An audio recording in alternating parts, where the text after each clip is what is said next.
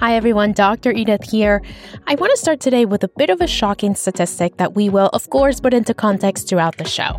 Here it goes. Autism spectrum diagnoses have tripled since the year 2000. I'm getting that from a study of kids in New York and New Jersey published earlier this year in the Journal of Pediatrics. But it's not just happening here. The trend is also true nationally.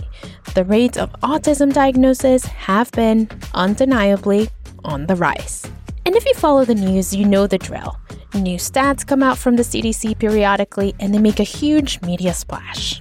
A new CDC report finding a growing number of children are being diagnosed with autism spectrum disorder in the United States. More children than ever are being diagnosed with autism. After the media splash, though, we kind of stopped talking about it. Well, not here. Today, we revisit this topic for answers. From Columbia University Children's Health in New York, you are listening to the Stuff That Matters for Kids Health podcast. I am Dr. Edith Bracho-Sanchez. I am a pediatrician and a new mama, and I invite you to sit back, relax, and join me in talking to some of the most brilliant minds of our time as I ask them, what are the things that really matter today for our kids to turn out okay? For today's chat, I recruited Dr. Gaby Paskin. She is a colleague and a friend who also just so happens to be an autism specialist. I asked her what in the world is going on, why is this happening, and I even squeezed in some personal questions like, am I crazy for throwing out all the plastic in my home when I got pregnant, and a couple others.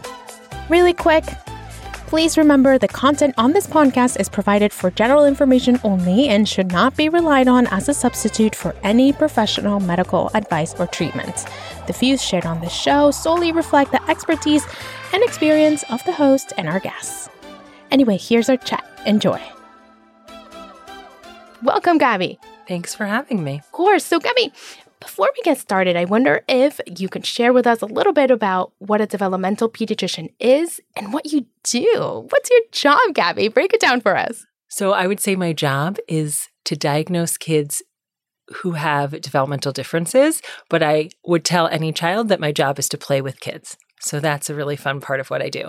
So developmental behavioral pediatrics is a subspecialty of general pediatrics. So I was a pediatric resident and went on to do extra training in developmental behavioral pediatrics, where I learned how to take care and diagnose kids who have developmental differences. So I see a lot of kids with autism or ADHD or learning disabilities or global developmental delay or intellectual disability, and help families navigate complex issues with school or behavioral problems at home and help kids get access to services. Yeah, and so much of what you do is advocating for families, right? Helping them come to a diagnosis, helping us general pediatricians find a diagnosis, and then advocating for families, right? Yes. So a lot of what we do is giving an original or initial diagnoses of some disability, and then helping families understand what we can do to help them. So helping them access service. So usually that is either through telling parents how to navigate the complex services through the school district or through early intervention, and kind of letting them know what to expect so they know how best to help their children. Yeah, it's hard, and we're so grateful to have you here at Columbia. So, Gaby, going back to today's topic, which is autism spectrum disorder, I want you to take us really to the beginning. How did we get here? Because again, the statistic that the rates have more than tripled since the year 2000 is concerning to anyone listening and paying attention to this. And I just really want to understand, how did we get here? What's happening? So it's a very confusing question to answer, but I think most of us in the field think that over time, the diagnosis of autism spectrum disorder has really changed or broadened, which means that a lot more kids now fit under this umbrella of autism spectrum disorders than previously did. And so a lot of kids who now meet criteria for an autism spectrum disorder maybe might not have met criteria previously under different versions of the diagnosis. So to remember the umbrella of autism spectrum disorder, the criteria that you need to have a diagnosis are written very broadly to catch a lot of different kids, right? Kids who have are more impacted and more severe symptoms to kids who have very mild symptoms, all falling under this same umbrella. So likely there are kids who may not previously have met criteria under a different kind of diagnostic framework, I guess we would say, who now could meet criteria for autism spectrum disorder because the criteria are now broader. And there are many more people aware that autism spectrum disorder exists because of the news and all of us screening in clinic regularly for autism. Because of how aware everyone is of autism, families are often aware of the symptoms that they might be looking for and are coming to ask pediatricians if their child might have autism. And so there are just more families aware and therefore like coming to pediatricians with concerns. And pediatricians in practice are also doing regular screening now for autism spectrum disorder. So we're kind of catching, I guess we'd say, more kids than we previously did. And so all of this is adding to just like a bigger pool of kids that are meeting criteria for an autism spectrum disorder. Got it. So before the year 2000, kids that perhaps were left out of this umbrella are now actually being diagnosed and being within the umbrella because the umbrella got bigger, so to speak. The kids who do qualify for a diagnosis are now many more because the diagnostic criteria changed. Yes, and there are some kids also that maybe previously you might not have been allowed to carry multiple diagnoses at the same time. And so now the rules have kind of changed and you're now allowed to have autism and potentially another diagnosis at the same time. And so maybe a kid who previously had a diagnosis of intellectual disability may also now carry a diagnosis of autism spectrum disorder. And so they also are now under this umbrella as well. Mm-hmm. I see. And Gaby, I want to ask you about the causes a little bit, because I think when people hear that the rates have tripled, I think it's also completely understandable to ask ourselves, did something happen that more kids are now being diagnosed with autism? You've explained to us that it's really that we diagnose more because we've broadened the criteria. We've made it easier to diagnose. But just for a moment, tell us exactly what the quote-unquote deficit, although I don't like to use the word deficit, is in autism spectrum and what it is that we're really talking about. Because I find that even, families who are concerned that their kids have autism because of something they have read or because someone has brought it up to them, they don't always have a good understanding of what we're talking about when we say autism and what it means for their child. So autism spectrum disorder is a wide umbrella that is describing basically two sets of symptoms: difficulties in what we call social communication skills and restricted and repetitive behaviors or patterns of interest. And so you need to meet criteria, meaning there are certain types of symptoms you have to have in each one of these areas to be diagnosed with autism.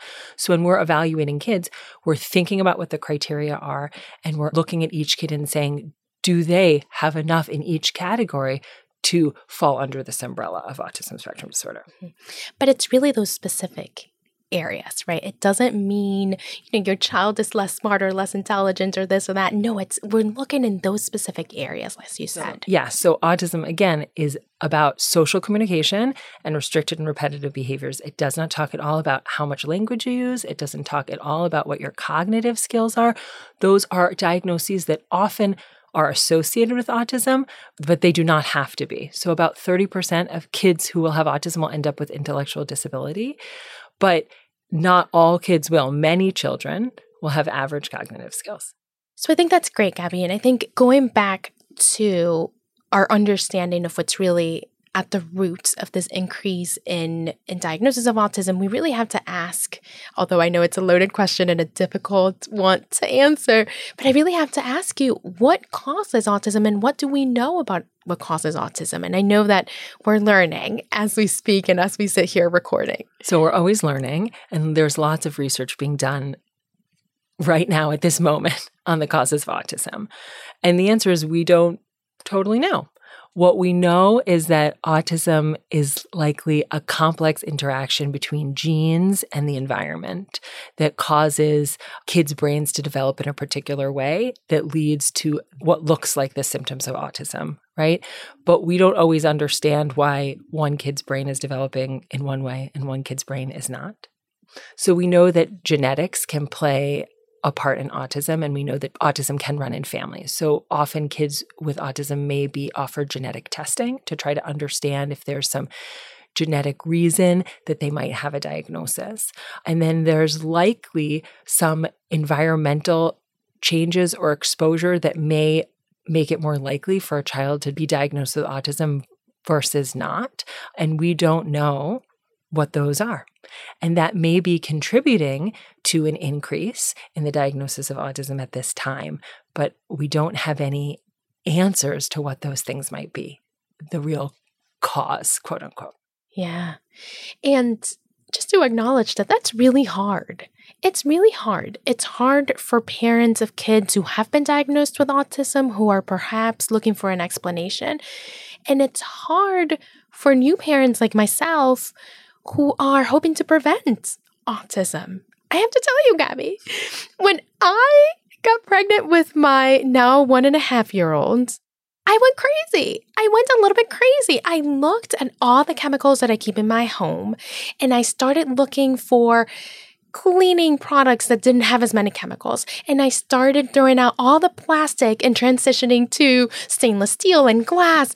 I just was looking to see, and I started buying more things organic. And I drove myself a little bit crazy. And I think in an effort and in hoping to prevent autism, I may not be alone. I think a lot of us new moms do this.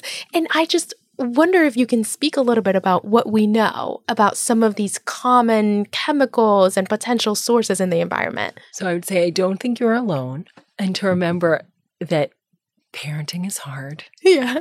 Knowing you're having a baby is hard, and having a baby is hard.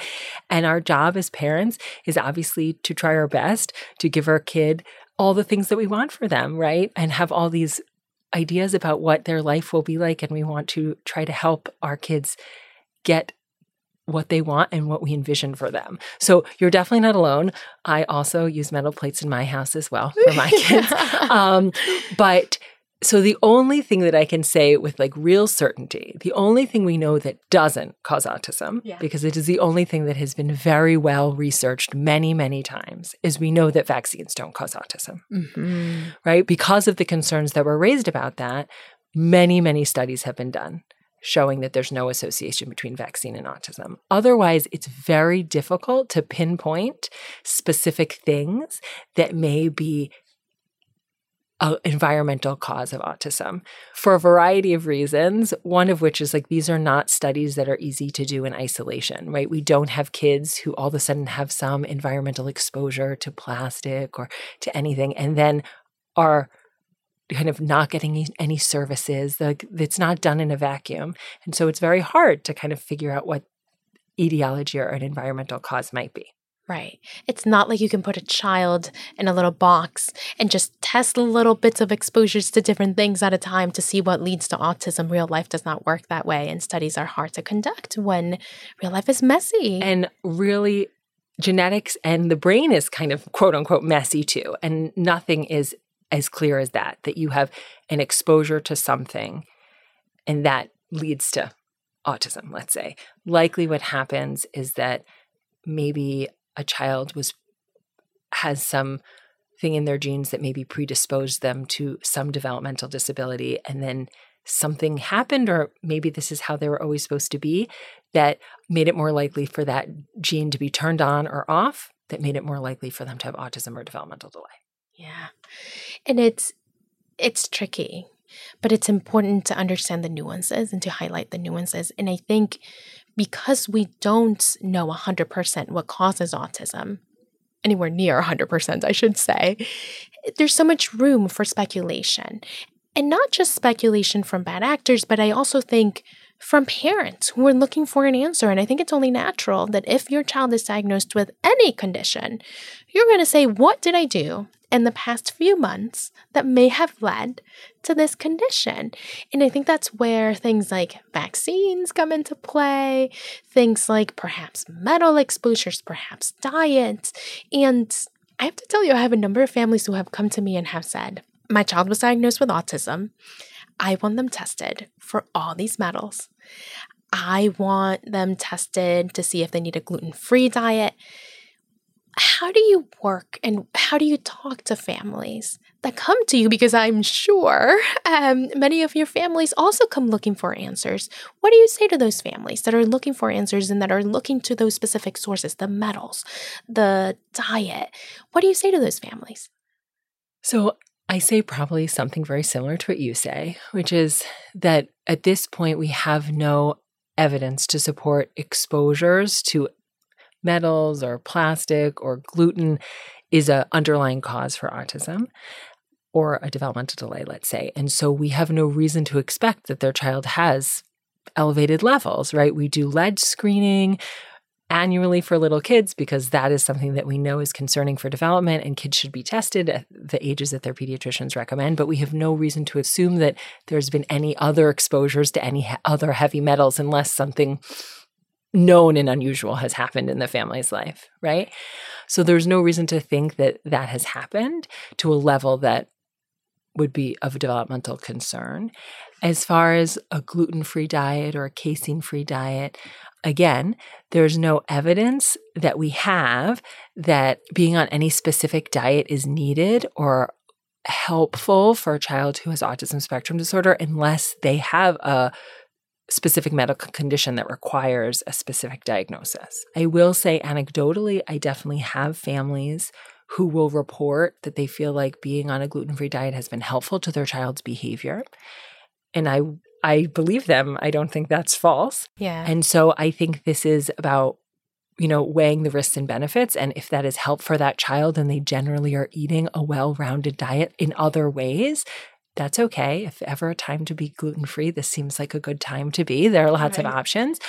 If a family came specifically to ask me, like, does my child need to be on a particular diet? I would again say no, unless they have any symptoms of something that we're concerned about. If families want to try it, I think it is fine to try as long as they are willing at the end maybe to go back. Like if you're going to be on a gluten-free diet, maybe at some point you should go back to gluten to see if there was a change. Because again, these kids usually are also getting services. So it's very hard to kind of say this is the one thing that made a difference.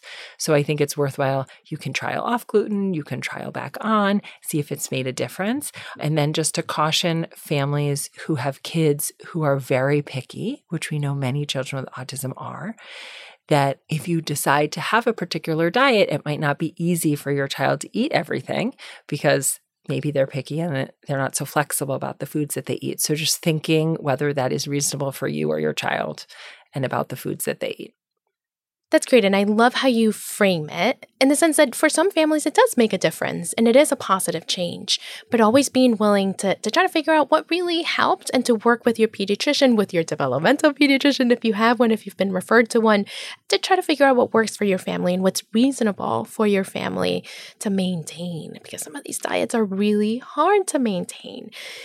And Gaby, now that I've taken us down this diet and exposures rabbit hole, which I didn't necessarily mean to do, but I think it's an important one because I think a lot of families have questions about this. I do want to go back a little bit to this rise in diagnosis and what it means. And I don't want to say that an increase in diagnosis of autism is necessarily a positive thing, but there is some benefit to actually diagnosing children early and to making sure that they have services in place. So tell us a little bit about what's been the positive aspects of actually catching more children under the umbrella that you described earlier.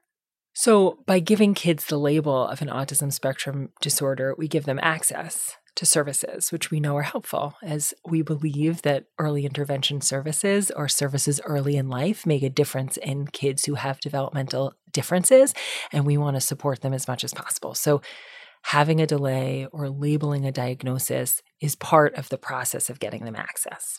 We can reliably diagnose autism as young as 14 to 16 months.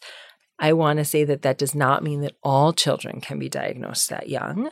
Again, the criteria are written very broadly, and some kids will not be diagnosed until they're a bit older because the symptoms have not become as apparent. Gaby, and that's great, really, to know that we can now diagnose it that early.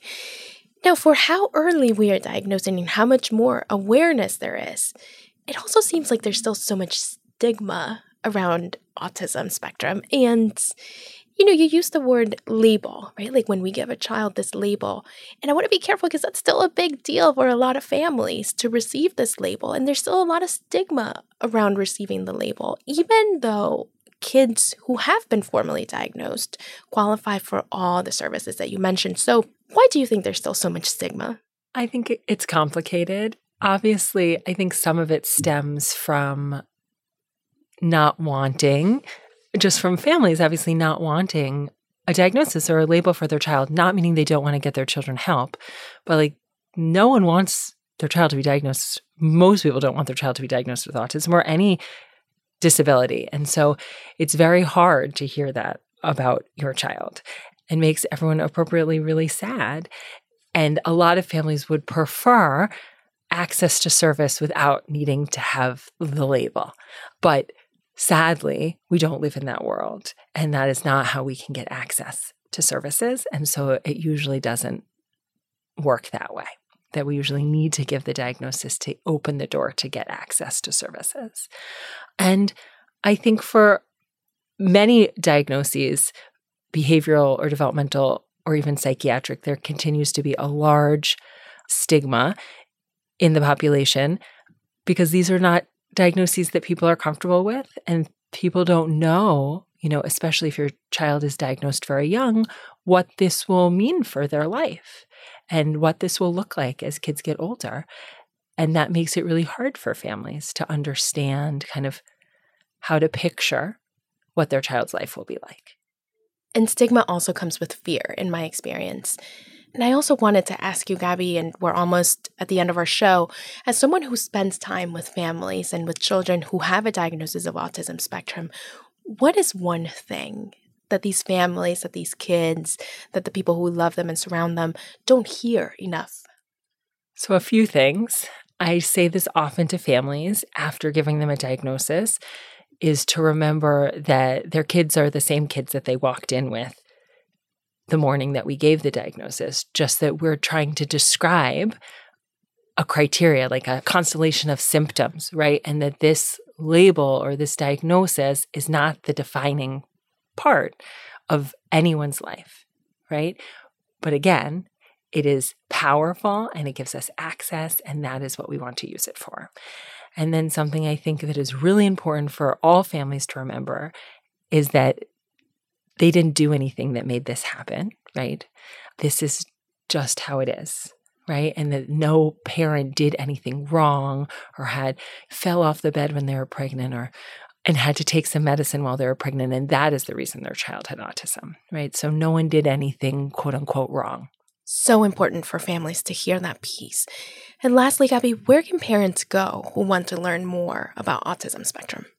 There are many, many resources, but I think the easiest one for families to navigate is Autism Speaks, which is a website made for families of children who have autism spectrum disorder. And it has a lot of great information. They have a resource list, but a lot of toolkits for families, including a first diagnosis toolkit that families can read about how to navigate services and get connected and what autism is, as well as a variety of different toolkits about different behaviors that might be an issue or things that they're trying to work on at home. It really is such a wonderful website. I love it. I've spent a lot of time on it, and I really recommend it to a lot of my families. And to remember also that we as general pediatricians, as developmental pediatricians, are here to support you and to advocate for you. Dr. Gaby Paskin, thank you so much for your time today. Oh, thanks so much for having me. And thank you at home for joining me on the Stuff That Matters for Kids Health podcast. If you liked our show, make sure to tune back in next week. Leave us a rating and review and help us spread the word about our show. That's right, we'd love it if you could tell a parent friend IRL in real life or just drop a link on your group chat. We'll take that too. You can also find us and more information on kids' health on our social media channels at Kids at Columbia. I'm Dr. Edith Bracho-Sanchez in New York, and I will see you next time.